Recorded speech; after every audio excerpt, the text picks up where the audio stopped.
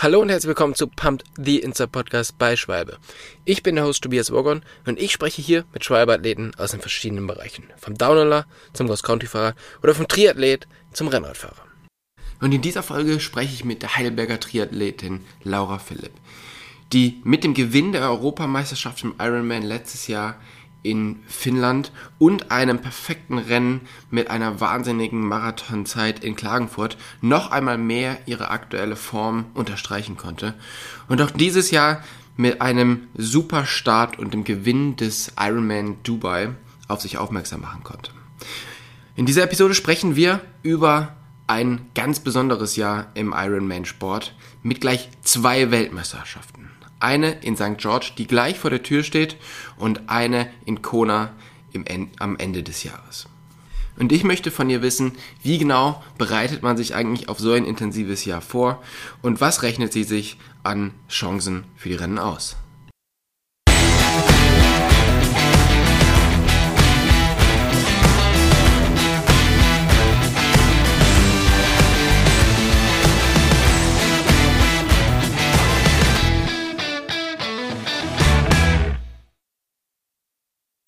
Hey Laura, vielen, vielen Dank, dass du dir heute die Zeit nimmst, wieder mit uns einen Podcast aufzunehmen. Wo bist du denn gerade und wie geht's dir aktuell? Ja, ich sag danke. Es hat mir letztes Mal viel Spaß gemacht und ich bin gespannt, worüber wir heute schnacken. Ich bin gerade zu Hause, das heißt in der Nähe von Heidelberg, und bin so in den letzten Vorbereitungen vor meinem Abflug für die Ironman WM. Die findet am 7. Mai in St. George in Utah statt. Also jetzt ist gerade nochmal so die letzten harten Trainingstage und ich fühle mich ganz müde und bete, dass bald das sogenannte Tapering anfängt. Das heißt, dass mein Training zurückgefahren wird und ich mich erholen darf. dass du dann da so frisch wie möglich am Start stehst. Du bist ja dieses Jahr jetzt eigentlich ganz gut oder sehr gut in die Saison gestartet. Letztes Jahr war ja auch nicht so schlecht, vor allen Dingen das Ende der Saison. Erzähl mal so ein bisschen, wie ging's dir so jetzt nach 2 Corona-Jahren, wo man nicht so genau wusste, wo man nicht so genau planen konnte? Wie war es dann für dich, so ins Ende der Saison reinzukommen mit Klagenfurt und mit der Europameisterschaft? Also 2020, muss ich sagen, war so das Härteste, weil da war einfach im Triathlon wirklich fast gar nichts los. Da habe ich dann im Dezember, gab es quasi noch ein einziges Rennen, die Challenge Daytona, wo ich am Start war.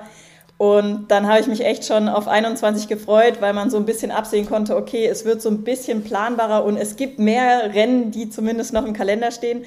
Und trotzdem habe ich so das Gefühl gehabt, also so, eigentlich ist es bei mir in der Vergangenheit so gewesen, wenn ich mir Rennen ausgesucht habe und einfach auch so im Kalender sehe, das Datum kommt immer näher, dann bereitet sich halt so alles in meinem Körper drauf vor, damit ich dann da halt so all in gehen kann. Ja. Und ich habe halt einfach gemerkt, dass wirklich durch diese Erfahrung von 2020 so das gefehlt hat. Also ich habe so den Glauben verloren, dass die Sachen wirklich stattfinden. Also das war echt so ein bisschen so eine Ungewissheit halt immer, zu wissen, okay, eigentlich es wurde noch nicht abgesagt, aber das sagt jetzt auch noch nichts, kann auch immer noch eine Woche vorher abgesagt werden. Ja. Also es war einfach so ein bisschen schwierig, so richtig darauf zu vertrauen wieder, dass die Sachen stattfinden.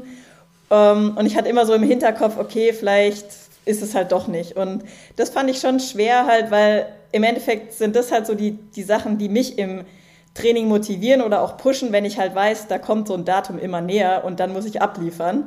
Halt so das 1 oder 2% halt noch rauszukitzeln. Also das war schwer, aber das Positive war eben, dass es zumindest immer mehr Rennen in den Kalender reingeschrieben wurden und dann auch nicht abgesagt wurden. Und ja, ich habe dann im Endeffekt eine richtig gute Saison für mich gehabt. Bin leider mit so ein bisschen Hüftproblemen gestartet, das war ein bisschen schade. Ja. Aber wollte mir dann als großes Ziel eigentlich die Hawaii-Quali holen. Hawaii ist ja immer die WM im Oktober. Und mit der Hüfte, da habe ich dann so ein bisschen gebraucht, um quasi in Schwung zu kommen wieder, nachdem ich eigentlich Anfang vom Jahr halt so richtig gut drauf war, aber dann wurde ich kurz ausgebremst, habe es aber dann wieder irgendwie in die Spur geschafft und bin dann bei der Ironman-Europameisterschaft in Finnland gestartet. Und das war dann auch der erste Ironman für mich seit 2019. Also da war Hawaii das letzte Mal. Und es war mein 3. Ironman überhaupt. Und ich habe halt echt, also auch durch diese Corona-Pause und so, echt das Gefühl gehabt, oh Gott, ich habe das noch nie im Leben gemacht. War mega aufgeregt und es war auch echt eine herausfordernde Strecke dort mit ziemlich vielen Höhenmetern.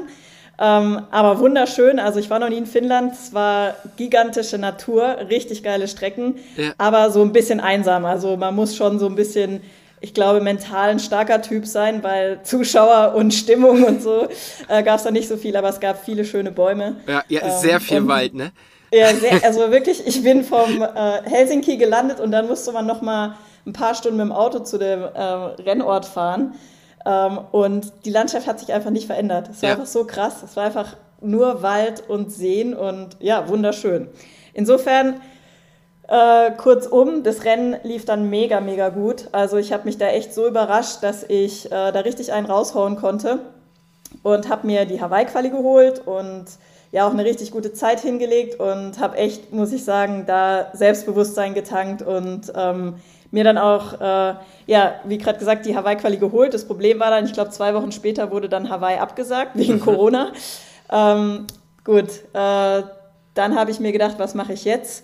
Dann kann ich ja einfach noch einen Ironman starten, weil mir der die Möglichkeit gegeben hat, mir die Hawaii-Quali für 22 zu holen, also für diesen Oktober. Ist alles ein bisschen kompliziert, aber ich habe mich dann zu etwas eben entschlossen, was ich wahrscheinlich sonst so nicht machen würde, halt in relativ kurzer Zeit 2 Ironman-Rennen aufeinander.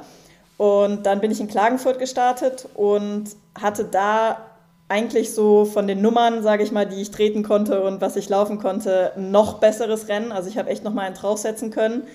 Und hatte mir da so ein heimliches Ziel gesteckt, dass ich den Marathon unter 2,45 laufen wollte am Ende.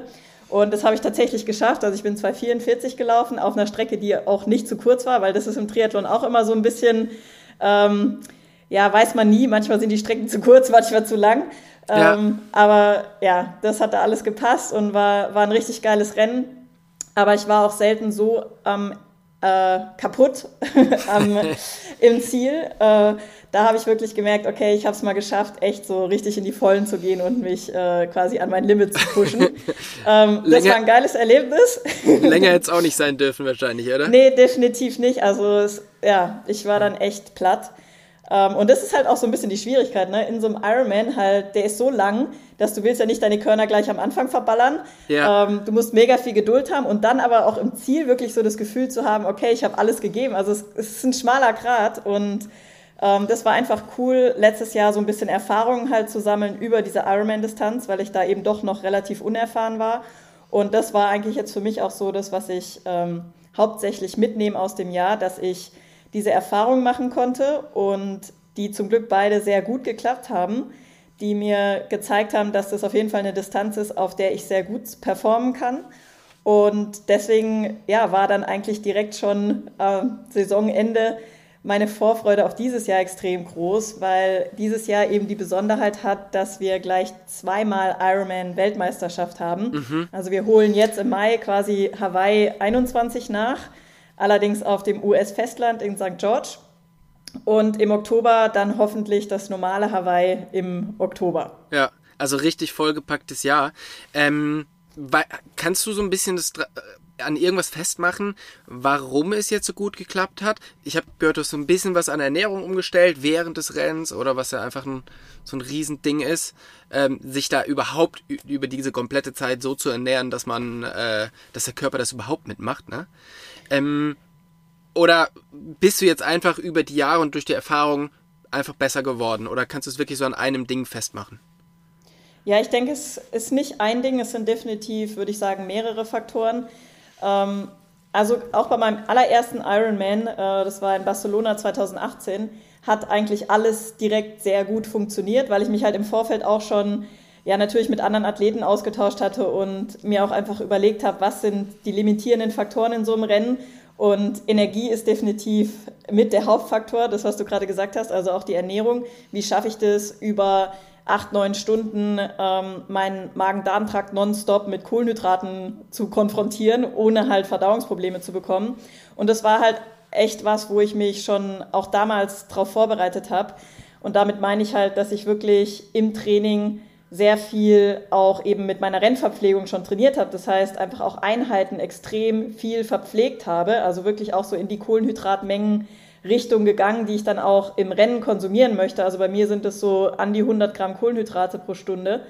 Und dazu kommt, dass ich zum Glück auch so eine Art Saumagen habe. Also weil ich generell gerne esse und viel esse, ist mein Körper das einfach auch zum Glück gewohnt.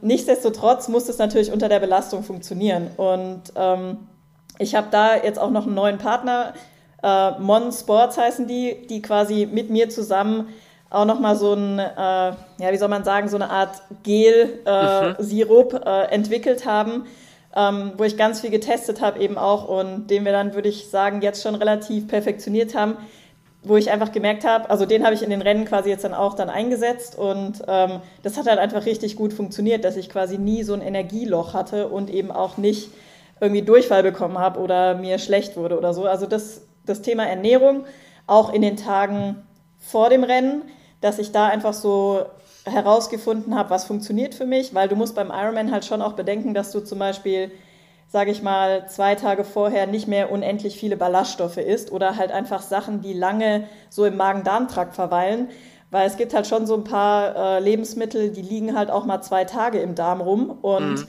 du möchtest halt eigentlich möglichst wenig im Darm haben, damit du eben sowas wie zum Beispiel einen Dixie-Stopp oder so vermeiden kannst, ja. Also ist ratsam, ja.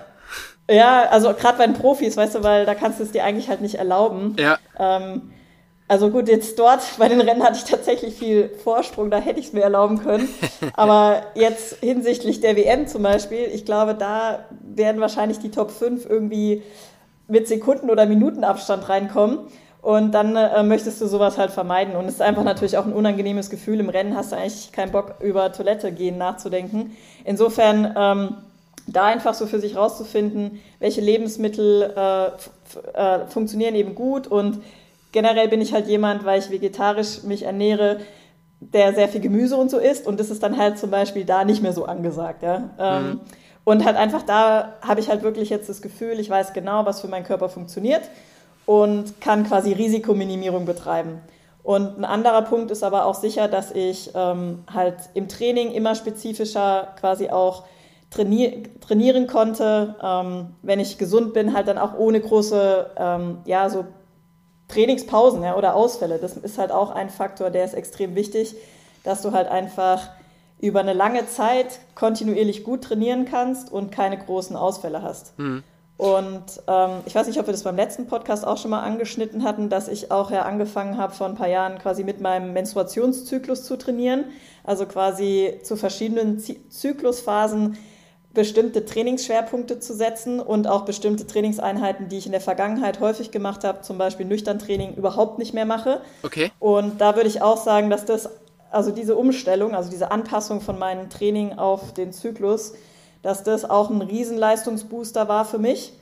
Genau, also das sind eigentlich so die Faktoren und dann natürlich auch, dass ich so mental gewachsen bin, würde ich sagen, weil so ein Ironman, der ist einfach natürlich zum einen eine physische Herausforderung, aber auch eine mentale, weil du musst einfach über so eine lange Zeitspanne geduldig bleiben, Bock haben, dir weh zu tun, weil das wird natürlich genau in den letzten 2-3 Stunden oder richtig zäh einfach erst und da stellt sich jeder, denke ich, die Frage, warum man das eigentlich gerade macht. Und dann muss man halt die passenden Antworten für sich parat haben. Ja. Und ich glaube, da bin ich einfach immer besser drin geworden. Und aus dem Grund bin ich jetzt auch, also ich bin einfach bis in die Haarspitzen motiviert jetzt dieses Jahr und finde es einfach großartig, dass wir gleich zweimal die Möglichkeit haben, eine Ironman-WM zu machen oder ich die Möglichkeit habe, da zu starten, für beide Rennen qualifiziert bin, das ist auch halt super geil und gesund bin und vor allem nach dieser langen Corona-Durchstrecke. Ja, du bist ja jetzt auch schon mit einem Sieg in die Saison gestartet, hast Dubai gewonnen. Jetzt geht's eigentlich in 10 Tagen oder so, ne? Ist das Rennen in Utah. Und was ich ja total spannend finde, das ist ja das erste Mal, dass es eben nicht in Kona ist. Und Kona auf Hawaii hat ja eine sehr, sehr spezielle Anforderung an die Athleten. Also es ist extrem heiß, es ist sagen wir mal, wie es ist auch relativ langweilig zum Anschauen. Es ist halt auf Sea Level, also das heißt, ja, das ist halt schon sehr, sehr speziell. Jetzt ist es in der Höhe für die Athleten und aber auch für alle anderen gibt es halt viel mehr drumherum zu sehen. Was denkst du, wie taugt dir das jetzt besser wie Kona oder freust du dich dann auch auf die zweite WM? Also ich freue mich auf jeden Fall, dass wir jetzt mal so ein Rennen außerhalb von Kona haben. In Kona war ich einmal, 2019. Da bin ich Vierte geworden. Das war an für sich ein gutes Rennen für mich, aber ich hatte kein schönes Rennen, weil ich halt damals eine Verletzung vorher hatte und ich bin irgendwie in der gesamten Vorbereitung nur 300 Kilometer gelaufen und das ist halt einfach quasi nichts für nach 180 Kilometer Radfahren noch einen Marathon laufen. Ja. Demnach habe ich echt richtig gelitten und für mich ist es nach wie vor so ein Wunder, dass ich da ins Ziel gekommen bin. Ich habe da auch echt so ein paar so Aussetzer, an die ich mich gar nicht mehr erinnern kann, was da im Rennen eigentlich passiert ist. Also das war halt für mich jetzt nicht so ein schönes Erlebnis.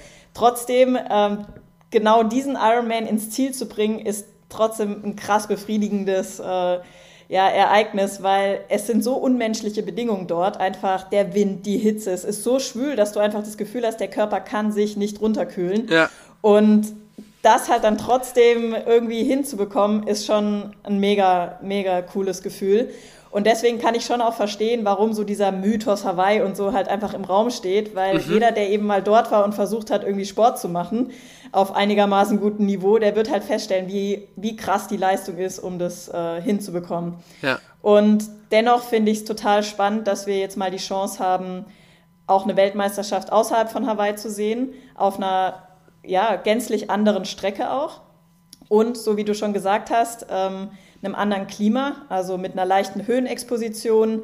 Und das Besondere an St. George ist tatsächlich, dass es morgens super kalt ist und dann über den Tag über richtig heiß wird. Also aktuell ist es morgens da so 4 Grad ungefähr und dann wird es aber halt tagsüber, kann es halt bis zu 33 Grad heiß werden eigentlich dann schon fast. Ja. Und man schwimmt dort in einem See, statt jetzt wie auf Kona im Meer. Und der See ist zu dieser Jahreszeit halt auch eher so 15 Grad. Und es ist richtig kalt, wenn man 3,8 Kilometer schwimmen muss. Was aber auch wieder reizvoll daran ist, dass man einen Neoprenanzug tragen darf. Auf Hawaii ist ja das Wasser so warm, das ist quasi Badewannenwasser. Da ist immer Neo-Verbot. Und für diejenigen, die sich jetzt im Triathlon nicht so auskennen, kann man es vielleicht so erklären, also so ein Neoprenanzug, der gibt halt einen extremen Auftrieb und Auftrieb heißt immer eine bessere Wasserlage und für Leute, die halt schlechter schwimmen, ist es halt ein extremer Vorteil. Also man schwimmt dann einfach deutlich besser. Das kann wirklich so auf 100 Meter, 10, 15 Sekunden teilweise ausmachen, je nachdem, wie schlecht deine Wasserlage ist. Und also ich denke da jetzt so an Athleten wie zum Beispiel den Sebi Kienle oder auch mich, obwohl ich mich stark im Schwimmen verbessert habe, ist es halt so, dass ich quasi durch den Neopren einfach so einen gewissen Vorteil habe. Und je besser du schwimmst, desto weniger Vorteil hast du halt durch den Neo, weil deine Wasserlage eh schon gut ist. Und das ist halt in meinen Augen schon einer der Hauptunterschiede jetzt auch. Also das gab es quasi noch nie, dass es bei der Ironman WM in Neo geschwommen wurde. Und es wird sicher dazu führen, dass halt schwächere Schwimmer eventuell ein besseres Schwimmen haben. Und sich dann eben auch ganz andere Gruppen oder Dynamiken auf dem Rad entwickeln können. Ich hoffe natürlich jetzt für mein Rennen, dass es mir eben gelingt, möglichst wenig Rückstand auf die Spitzengruppe zu haben im Wasser, an einem mega guten Tag vielleicht sogar dabei zu sein und dann eben von Anfang an auf dem Rad eben auch mit den Takt diktieren zu können. Ja. Die Radstrecke ist halt extrem bergig, also ich glaube, es sind über 2400 Höhenmeter.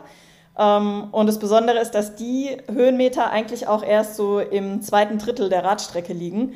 Das heißt, es ist am Anfang eher flach und schnell und dann, wenn man sowieso eigentlich schon so ein bisschen müde wird, kommen plötzlich halt noch die Berge dazu. Dann geht's ab. Genau.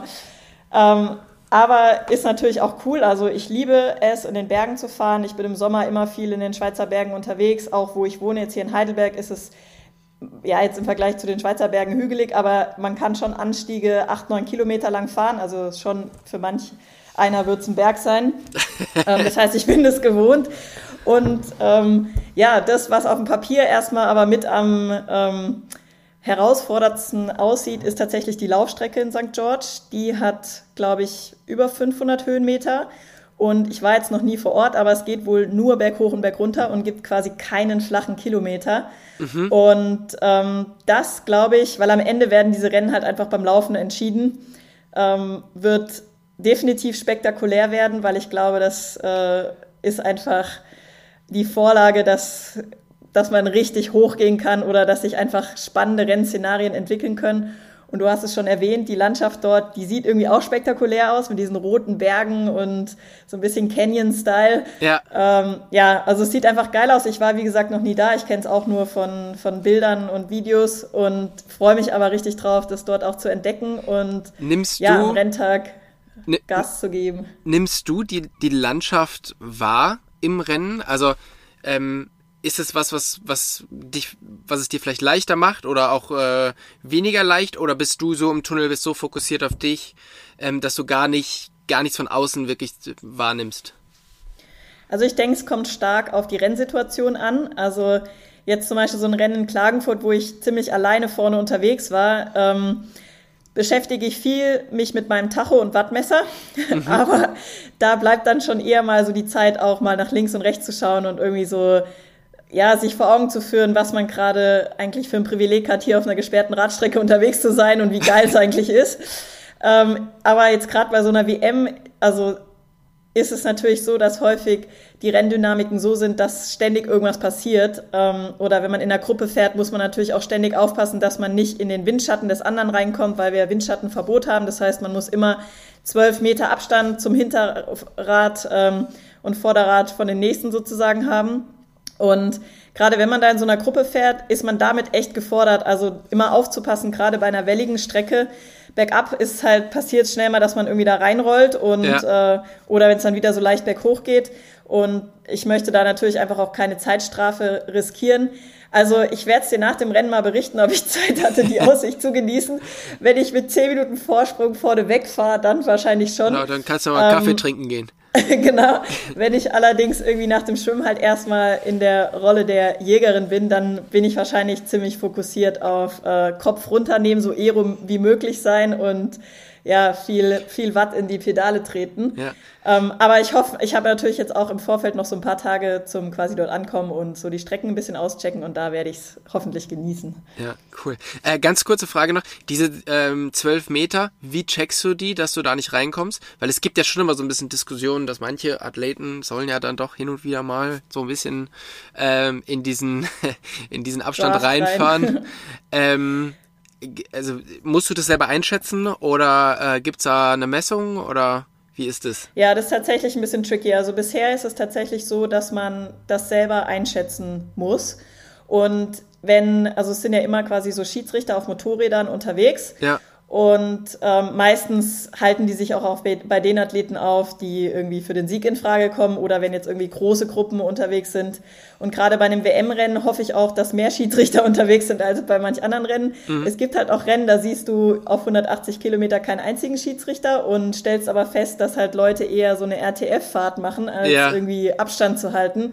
Das ist natürlich extrem frustrierend, wenn man das sieht. Also vor allem für mich, weißt du, wenn du halt vom Schwimmen von hinten eigentlich aufholen willst und darauf angewiesen bist eigentlich, dass jeder für sich Rad fährt und nicht andere irgendwie in Gruppen halt Kraft sparen, weil sie irgendwie Windschatten fahren. Wenn du dann halt siehst, dass irgendwo vorne eine Riesengruppe unterwegs ist und die halt sich nicht an die 12 Meter halten und da kein Schiedsrichter ist, der das auch wirklich irgendwie sanktioniert, das ist ein sehr frustrierendes Erlebnis. Das glaube ich. Ich hoffe, also in die USA ist eigentlich schon bekannt dafür, dass sie streng sind und auch bei einer WM möchten die natürlich auch, weil es eine Live-Übertragung gibt, auch eigentlich nach Möglichkeit nicht solche Bilder nach draußen senden. Das heißt, im Profibereich gehe ich definitiv davon aus, dass das ein faires Rennen wird. Es ist sogar auch so eine Firma, die entwickelt gerade so ein Tool, ich glaube, das heißt Race Ranger oder so, wo sie quasi dann an jedes Fahrrad von jedem Athleten irgendwie wie so ein, ich weiß nicht genau, irgend so ein Abstandsmesser dran machen, der dann quasi Alarm schlägt, wenn du zu nah an jemanden rankommst. Das finde ich ganz cool. Also ich hoffe, dass es sowas vielleicht mal gibt, weil es natürlich, so wie du sagst, es ist schwer, das im Rennen immer richtig einzuschätzen. Was halt manchmal hilft, sind so, in den USA gibt's halt immer, also entweder so mal diese Straßenmarkierungen, die weißen, die oder gelben, die haben häufig einen Abstand, der ungefähr dem entspricht. Das heißt, da kannst du so ein bisschen danach gehen. Und das Geile ist, dass wir aber immer vor den Rennen auch noch eine Wettkampfbesprechung haben und da ist dann auch so ein Kampfrichter und in der Regel zeigen die einem dann auch nochmal bei der Besprechung, laufen die durch den Raum und zeigen einem auf, wie viel Meter das denn sind, ja, dass man das nochmal jeder gut so vor Augen hat. Aber ich sag mal so, nach 180 Kilometer auf dem Rad schätze ich dir keine 12 Meter mehr ein. Das ist richtig, ja. Aber dann hat man es zumindest mal gesehen und es ist halt auch wichtig, wenn Athleten von der Kurzdistanz auf die Langdistanz wechseln, weil auf der Kurzdistanz ist halt Windschattenfreigabe. Das heißt, die sind gewohnt, Hinterrad zu fahren und die kommen dann auf die Langdistanz und dann merkst du schon, die fahren gerne dann mal so ein bisschen näher dran. Ja. Denen wird es dann auch immer extra nochmal aufgezeigt. Aber ja, es gibt kein wirkliches Messinstrument bisher. Auch für die Kampfrichter ist es im Endeffekt ja Augenmaß. Okay. Und die haben halt die Orientierung mit den Linien da an der Straße. Aber ja, also. Ja, dann hoffen wir mal, dass da noch was. Wir hoffen da mal. Genau, dass es da was Innovatives. Ja. Ja. Du hast ja immer so eine ziemlich spezielle Art zu trainieren, weil du nicht wie viele andere einfach nach Südafrika fliegst und dann da für Monate rumhängst oder irgendwie nach Gran Canaria oder sonst irgendwas, sondern du warst letztes Mal, als wir miteinander gesprochen haben, schon in St. Moritz. Dieses Jahr hast du auch sehr viel Höhentraining und vor allen Dingen Skitraining dort gemacht. Wieso machst du das? Warum gehst du nicht wie alle anderen auch in die Sonne? Also ich war in der Vergangenheit auch schon häufiger mal auf den Kanaren und finde es auch super schön und es ist natürlich cool, im Winter auch mal ins Warme zu fliegen. Aber zum einen möchte ich eigentlich meine Flugmeilen so ein bisschen reduzieren und es nur machen, wenn es wirklich nötig ist. Und zum anderen ist halt auch so, dass ich sehr gerne zu Hause bin, zu Hause eine super gute Infrastruktur habe und ich habe auch noch einen Hund, den Nino, den ich halt nach Möglichkeit auch super gerne bei mir habe. Und da ist jetzt halt zum Beispiel sowas wie St. Moritz, wo wir mit dem Auto hinfahren können und auch den Nino zum Beispiel mitnehmen können, halt für mich ja deutlich einladender, als jetzt irgendwo hinzufliegen. Und da irgendwie 2 Wochen in Isolation zu trainieren. Und ein weiterer Faktor ist einfach, dass das Höhentraining bei mir sehr gut funktioniert und jetzt gerade auch mit St. George, was eben auch in leichter Höhenlage stattfindet, war es einfach dem Philipp, meinem Trainer, sehr wichtig, dass ich regelmäßig quasi mich Höhe aussetze und dort trainiere. Und das führt einfach dazu, dass halt die Anpassung auch immer leichter und schneller vonstatten geht, weil mein Körper es einfach schon sehr gut kennt. Und du hast es erwähnt, ich bin dort auch viel auf Skiern unterwegs gewesen und das ist eben auch ein Trainingstool, was uns super wichtig ist und was ja sich als sehr effektiv für mich erwiesen hat, dass ich eben Skilanglauftraining und auch zum Beispiel Skitouren gehen mit einbaue. Und ja, es ist halt einfach so in St. Moritz, da hast du halt im Winter auch richtig Schnee. Ist ja nicht so wie bei uns zu Hause, wo du irgendwie mal einen Tag ein bisschen Schnee liegen hast und dann war es und sonst ist es irgendwie alles so sulziges Nasskram, was du nicht gebrauchen kannst. Sondern da war halt einfach perfekte Winterbedingungen und dann macht es ja auch richtig Spaß, irgendwie Alternativtraining zu betreiben. Und ich sage immer, Skilanglauf ist eigentlich wie Schwimmen, Radfahren und Laufen in einem Sport. Also jeder, der das mal gemacht hat, wird bestätigen, dass das einfach sau anstrengend ist im ganzen Körper. Und einfach, also ich mache dann vor allem Skating, also durch diese Diagonalbewegung einfach auch nochmal Bewegungsmuster, die ich halt sonst mit Schwimmradfahren, Laufen gar nicht habe, weil da geht's ja quasi immer nur zyklisch nach vorne. Und ich habe halt immer das Gefühl, dass ich wirklich auch nochmal neue Muskelfasern rekrutieren kann und einfach danach auch gestärkt wieder in mein normales Triathlon-Training gehen kann.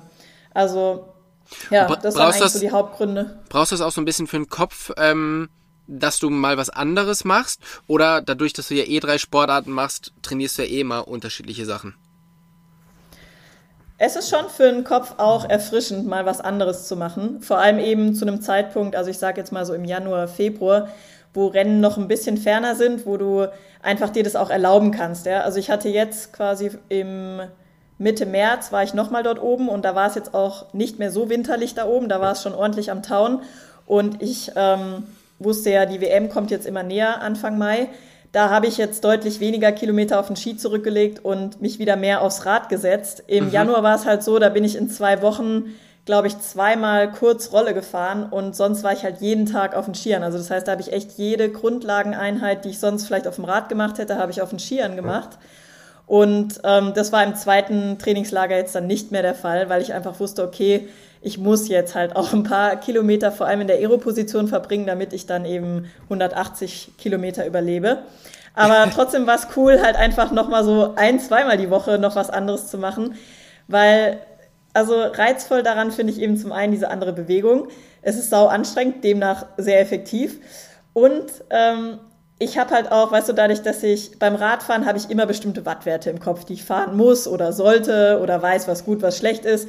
Beim Laufen eigentlich ebenso, da laufe ich eigentlich immer dann mit Uhr und dann zeigt die mir jeden Kilometer irgendwie meinen Pace und man ist immer halt so ein bisschen von den Daten so getrieben, also zumindest geht's mir so. Und beim Skilanglauf habe ich halt einfach keinen Plan, was gut und schlecht ist und da scheiße ich quasi auch drauf und ich fahre einfach und ist mir egal, wie langsam ich den Berg hochfahre oder eben, ja, also das ist einfach ganz cool, für mich so ein bisschen erfrischend, weil ich da halt keinen Vergleich habe zu irgendjemand. Also natürlich weiß ich, wenn da irgendein Profi mal an mir vorbeifliegt, dass es auch schneller geht, aber es ist mir halt egal, weil ich halt quasi gegen die nicht antreten muss. Ja. Also das ist irgendwie nochmal so eine Komponente, vielleicht ähnlich so ein bisschen wie sonst Mountainbike fahren im Sommer oder so, was einfach so ein bisschen spielerischer ist oder wo mir die pure Leistung oder egal ist, wie schnell ich da unterwegs bin, sagen wir mal so. Das ist auf jeden Fall wohltuend. Ja, okay. Was ich ja auch total spannend finde, ist, dein Coach ist ja nicht nur dein Coach, sondern der coacht ja auch noch andere Athleten. Und ist es denn so, dass du trotzdem meistens alleine unterwegs bist? Weil ich glaube, Sebi Kienle macht auch immer wieder was mit deinem Coach Philipp, oder? Trainiert ihr auch manchmal zusammen? Ist es wichtig, mit anderen Leuten zu trainieren? Oder hat schon jeder so sein eigenes Ding und man sieht sich bei den Rennen und dann zeigt sich eigentlich erst, ob man gut trainiert hat? Also ich glaube, es ist super wichtig, dass man alleine trainieren kann, vor allem wenn man eben Ironman machen möchte. Aber es ist auch super schön, mit anderen zusammen zu trainieren. Und bei mir ist es so, dass ich die meiste Zeit sicher alleine trainiere. Es sind dann eher die Camps, die wir versuchen auch dann in der Gruppe mit anderen Athleten von Philipp zusammen zu machen. Da ist dann eben zum Beispiel auch der Sebi dabei oder auch die Lisa Norden als Frau mal, weil es ist auch irgendwie ganz cool, wenn man halt mal mit einer Frau trainieren kann, weil häufig sind es eben dann Männer, die meine Trainingspartner sind. Ja. Für mich ist es super motivierend, mit anderen zu trainieren. Aber ich merke eben auch, dass ja so 2 Wochen dann auch reichen, weil es ist natürlich schon so, dass man immer wieder rechts, links guckt, sich vergleicht und dann vielleicht ein bisschen zu hart läuft oder auf dem Rad fährt oder also es ist halt viel einfacher, sich zu pushen oder sich auch so pushen zu lassen durch die anderen. Und ich glaube, es ist aber halt auch dann total wichtig, dass man wieder Phasen hat, wo der Fokus halt 100% auf sich selbst liegt und auf den eigenen optimalen Werten. Und das ist auch auf jeden Fall in Philipps Trainingsansatz so, dass er eigentlich für jeden einzelnen Athleten die individuell bestmögliche Trainingsstrategie entwickelt. Und das führt dann halt dazu, dass selbst wenn wir mal zusammen im Trainingslager sind, das halt bedeutet, dass man vielleicht nur in Zweiergruppen unterwegs ist, statt jetzt irgendwie zu 6, weil die Programme einfach so unterschiedlich sind. Aber ich finde es auch eigentlich total cool so, weil es halt wirklich die individuelle Verbesserung in den Vordergrund stellt. Und klar sagen wir dann auch mal, hey, wir haben mal Bock irgendwie auf so eine Kaffeefahrt zusammen und dann ist es auch okay, aber das ist dann halt nicht an der Tagesordnung, weil die meisten Einheiten sollen ja einfach effektiv sein und sitzen. Und für mich ist dieser Mix echt cool. Also ich merke halt immer nach einer gewissen Zeit mit anderen freue ich mich auch wieder darauf, zum Beispiel einfach mal bei mir im Keller auf der Rolle alleine zu sitzen und irgendwie meine Musik zu hören oder einfach mich nur mit meinen Gedanken zu beschäftigen, ne? Weil das ist ja auch, das kennt sicher jeder, der Sport macht. Es ist ja auch so cool, wenn man einfach seinen Gedanken nachgehen kann, irgendwie so Probleme bearbeitet und so. Und das fällt ja weg, wenn man ständig jemanden hat, mit dem man sich unterhält oder quatscht und tut. Ja. Also das merke ich schon, dass halt so dieser meditative Charakter auch, der so beruhigt und so, das fällt halt irgendwie so ein bisschen weg, wenn man immer in der Gruppe unterwegs ist. Aber jetzt zum Beispiel vor 2 Tagen war der Sebi hier bei uns zu Hause und da war es schon mega. Also er ist echt auf jeden Fall so mit mein liebster Trainingspartner, weil er mir immer das Gefühl gibt, dass er halt auch eine große Respekt vor Frauensportleistung hat, was nicht selbstverständlich ist im Männersport, ja. Und das halt auch cool findet, wenn er zum Beispiel mich pushen kann oder mir helfen kann, irgendwie, weiß ich nicht, jetzt einen Wattrekord aufzustellen oder irgendwie schnelles Intervall zu laufen oder zu schwimmen. Und das macht halt total Spaß, wenn man da einfach so das Gefühl hat, ja, dass man sich gegenseitig so positiv beeinflussen kann. Und da ist er definitiv eigentlich so mit mein Lieblingstrainingskollege. Und jetzt beim letzten Training vor 2 Tagen war es dann leider so, dass wir am Berg so ein paar rennspezifische Intervalle gefahren sind und er startet auch in St. George und er ist jetzt schon richtig fit und dann musste ich ihn hier und da leider fahren lassen. Das macht mir eine schlechte Laune, aber gleichzeitig freue ich mich für ihn, weil er einfach auch richtig gut drauf ist und ich hoffe, dass wir halt dann jetzt dort dann beide ein gutes Rennen haben können. Ja, aber er hat erst nach dir mit Langlaufen angefangen, oder? Kannst du ihn da noch anständig platt machen? Das war witzig, also er war tatsächlich im Januar dann mit in St. Moritz und ich glaube, es war sein erstes Mal auf Langlaufskiern. Ich habe ihn da auch im Vorfeld echt, also glaube ich, einiges an Überzeugungsarbeit leisten müssen, dass er das macht. Ich fand es mega cool, dass er es ausprobiert hat und er hat sich auch richtig gut angestellt. Aber zum Beispiel ein Beispiel, es war mega witzig, ich glaube, es war eine seiner ersten Fahrten, da hatte ich irgendwie einen Durchschnittspuls irgendwie so von 115 oder so, also eher easy und seiner war, glaube ich, irgendwie bei 168 oder so. Also da hat sich dann schon gezeigt, was das halt einfach beim Skilanglauf bedeutet, ne? Wenn man halt, ob man die Technik irgendwie drauf hat oder nicht. Also er fand es, glaube ich, cool und hoffentlich kommt er auch nochmal mit. Aber er muss dann noch ein bisschen ökonomisieren, sagen wir mal so. Okay. Das ist so ein Thema, was ich an dir total spannend finde, ist, dass du eben so neue Wege gehst, also eben nicht nach Südafrika fliegen, sondern einfach in Schnee nach St. Moritz zum Langlaufen gehst.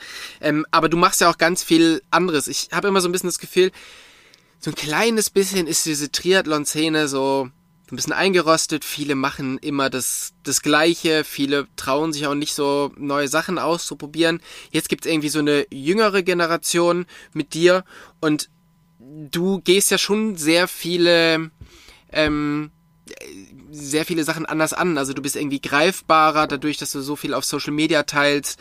Du hast einen YouTube-Kanal, wo du sehr viele Videos machst, wo du auch echt viele Follower hast und einfach die Leute wirklich so in dein Training, in dein Leben mit reinbringst. Und du machst natürlich auch sehr viel für Triathlon der Frau und gehst halt eben auf das Thema Menstruationszyklus und so ein. Wieso machst du das und warum kümmerst du dich nicht einfach so wie die anderen nur um deinen Sport? Ja, ist eine gute Frage. Also ich glaube, ein Stück weit ist es einfach irgendwie so in mir, dass ich halt mich für viele Sachen begeistern kann und jetzt nicht nur den Sport mache und nicht mehr nach links und rechts schaue, sondern also ich habe halt auch noch ein Leben neben Triathlon, obwohl Triathlon sehr zeitkonsumierend ist und ich den Sport auch liebe und es mit Sicherheit auch mehr Lifestyle als Sport ist. Also man muss das schon 24/7 auch irgendwie bereit sein, irgendwie Triathlon zu denken. Trotzdem habe ich halt auch noch andere Leidenschaften oder kann mich schnell für andere Sachen begeistern. Und ich denke, ja, eine Sache, die damit reinspielt, ist, dass ich halt relativ offen bin. Also ich habe vielleicht auch dadurch, dass ich sehr spät in den Sport erst gekommen bin und halt keine Erfahrung irgendwie oder Prägung in irgendeiner anderen Leistungssport habe, ist es halt so, dass ich sehr bereitwillig auch immer wieder neue Sachen ausprobiere. Also das prägt, denke ich, auch so die Coach-Athleten-Beziehung von Philipp und mir, dass wir halt, also er war mein erster Trainer quasi, der mir den ersten Trainingsplan geschrieben hat und seit den letzten, jetzt fast schon 10 Jahren, entwickeln wir uns halt auch in der Beziehung ständig weiter und manchmal denke ich so, ich bin so ein bisschen sein Laborhase und gab sicher auch Sachen, die jetzt es hat nicht immer nur geklappt, aber allein so ein bisschen das Mindset zu haben, halt offen zu sein, so ein Gefühl auch zu entwickeln, wo tun sich Chancen auch auf und die dann auch zu ergreifen und eben nicht irgendwie aus Angst vor Unsicherheiten oder so halt irgendwie bestimmte Wege nicht einzuschlagen. Also ich glaube, mir hilft da sicher so mein Mindset, dass ich halt sehr positiv allem gegenüberstehe. Also ich habe so ein tiefes Grundvertrauen halt in mich, die Welt und dass alles schon gut wird. Und ich glaube, das hilft dann halt auch hier und da mal so ausgetretene Pfade zu verlassen und neue Wege einzuschlagen. Und jetzt, was du sagst, halt mit Social Media zum Beispiel, macht es mir einfach sehr viel Freude, halt auch mit meinen Fans oder Followern da zu kommunizieren, mich auszutauschen, zu wissen, da gibt's einfach viele Leute, die drücken mir die Daumen, wenn ich ein Rennen mache, die interessieren sich aber auch noch für mich, wenn es mir mal scheiße geht oder ich eine Verletzung habe und ich kann einfach Menschen vielleicht zum Sport motivieren, meine Leidenschaft teilen, weil jetzt gerade, du hast gesagt, Frauen im Triathlon, ist es halt immer noch so, dass das ein sehr männerdominierter Sport ist und ich eigentlich der Meinung bin als Frau, das ist der perfekte Sport für Frauen. Und einfach quasi so vielleicht zu helfen, anderen Frauen so die Hemmschwelle zu nehmen, auch mal einen Wettkampf auszuprobieren oder mit Mythen aufzuräumen. Ja, zum Beispiel bin ich immer noch der Meinung, dass die meisten Frauen einfach viel zu wenig essen und immer nur auf Diät sind und vielleicht auch Sport aus den falschen Gründen machen und ja, oder vielleicht einfach Angst haben, weil sie denken, oh Gott, da sind Männer und dann sind die irgendwie unfreundlich oder was auch immer. Also halt einfach quasi zu zeigen, wie cool auch der Sport Triathlon ist und wie offen der eigentlich für jedermann auch ist. Und gerade auch mehr Frauen einfach für Sport generell zu begeistern und dann eben hier und da ein paar Tipps und Tricks auch zu geben, weil ich natürlich jetzt, ich habe es gesagt, Laborhase, ich habe einfach schon sehr viel ausprobiert und ich bin halt als absoluter Quereinsteiger ohne Hintergrund in Schwimmradfahren laufen halt in diesen Sport gekommen und weiß quasi genau auch, wie sich jemand fühlt, der halt versucht zum ersten Mal 25 Meter zu kraulen oder mit dem Fahrrad irgendwo runterzufahren oder so. Und ich habe halt einfach auch festgestellt, ja, dass es mir halt Freude macht, wenn ich anderen Leuten auch helfen kann, besser zu werden. Und das war auch ein Grund, warum ich zum Beispiel mit Philipp halt unsere Coaching-Firma Kick-Ass Sports gegründet habe, wo ich mich jetzt aktuell, wo ich jetzt noch als Profi aktiv bin, halt noch nicht so richtig viel einbringen kann, wo ich aber eigentlich meine Zukunft auch drin sehe, dass ich eben versuchen möchte, anderen Menschen zu verbessern, also sie technisch zu verbessern, und ihnen Tipps zu geben, dass sie halt nicht auch noch alle die Fehler ausprobieren müssen, die ich auch schon mal gemacht habe.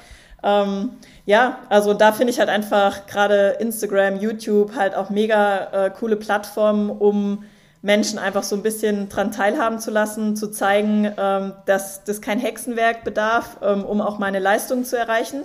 Dass die sehen natürlich, dass das viel Arbeit ist, also ich hoffe, dass man es sieht und auch Disziplin und trotzdem, weiß ich nicht, vielleicht kennst du meinen Slogan Faster with Cake, also dass ich halt auch vermitteln möchte, dass es eben nicht nur Selbstkasteiung ist, Ironman zum Beispiel, Ironman Champion zu werden, sondern dass halt in meinen Augen zu einer guten Leistung auch immer so eine gesunde Portion Genuss auch dazu gehört.